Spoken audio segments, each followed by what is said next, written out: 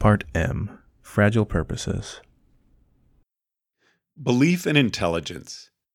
I don't know what moves Garry Kasparov would make in a chess game. What then is the empirical content of my belief that Kasparov is a highly intelligent chess player?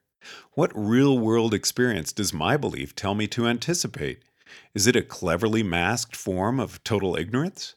To sharpen the dilemma, suppose Kasparov plays against some mere chess grandmaster Mr. G, who's not in the running for world champion.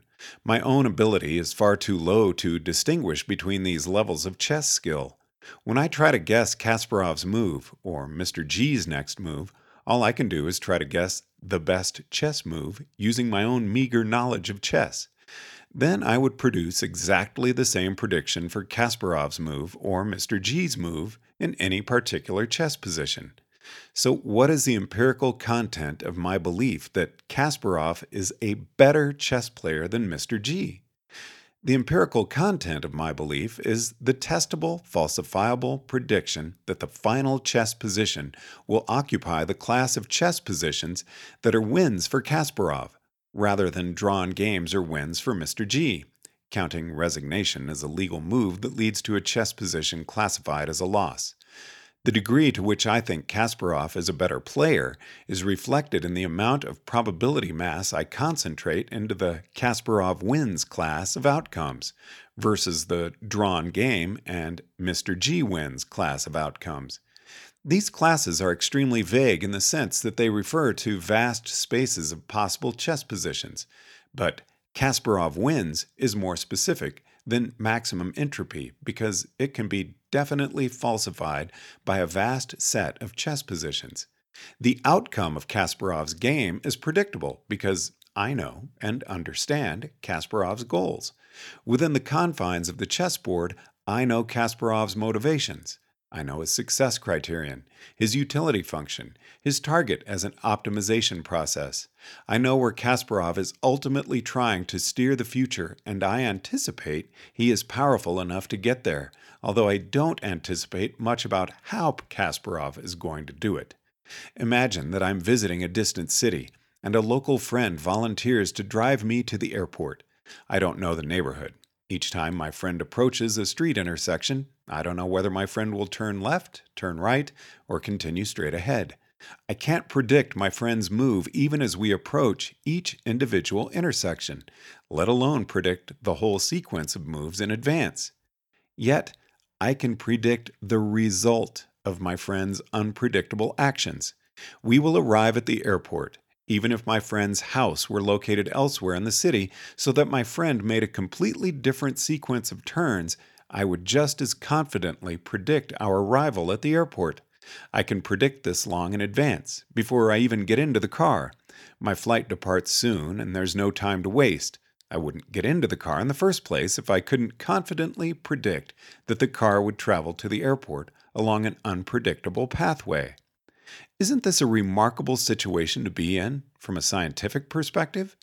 I can predict the outcome of a process without being able to predict any of the intermediate steps of the process. How is this even possible? Ordinarily, one predicts by imagining the present and then running the visualization forward in time. If you want a precise model of the solar system, one that takes into account planetary perturbations, you must start with a model of all major objects and run that model forward in time, step by step. Sometimes simpler problems have a closed-form solution, where calculating the future at a time, t, takes the same amount of work regardless of t. A coin rests on a table, and after each minute, the coin turns over. The coin starts out showing heads. What face will it show 100 minutes later? Obviously, you did not answer this question by visualizing 100 intervening steps. You used a closed-form solution that worked to predict the outcome, and would also work to predict any of the intervening steps.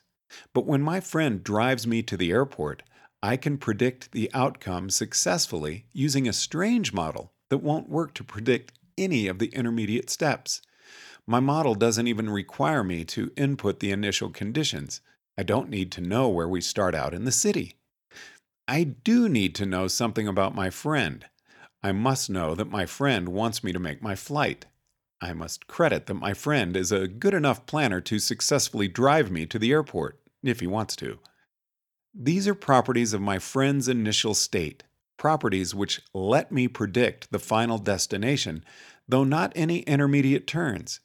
I must also credit that my friend knows enough about the city to drive successfully.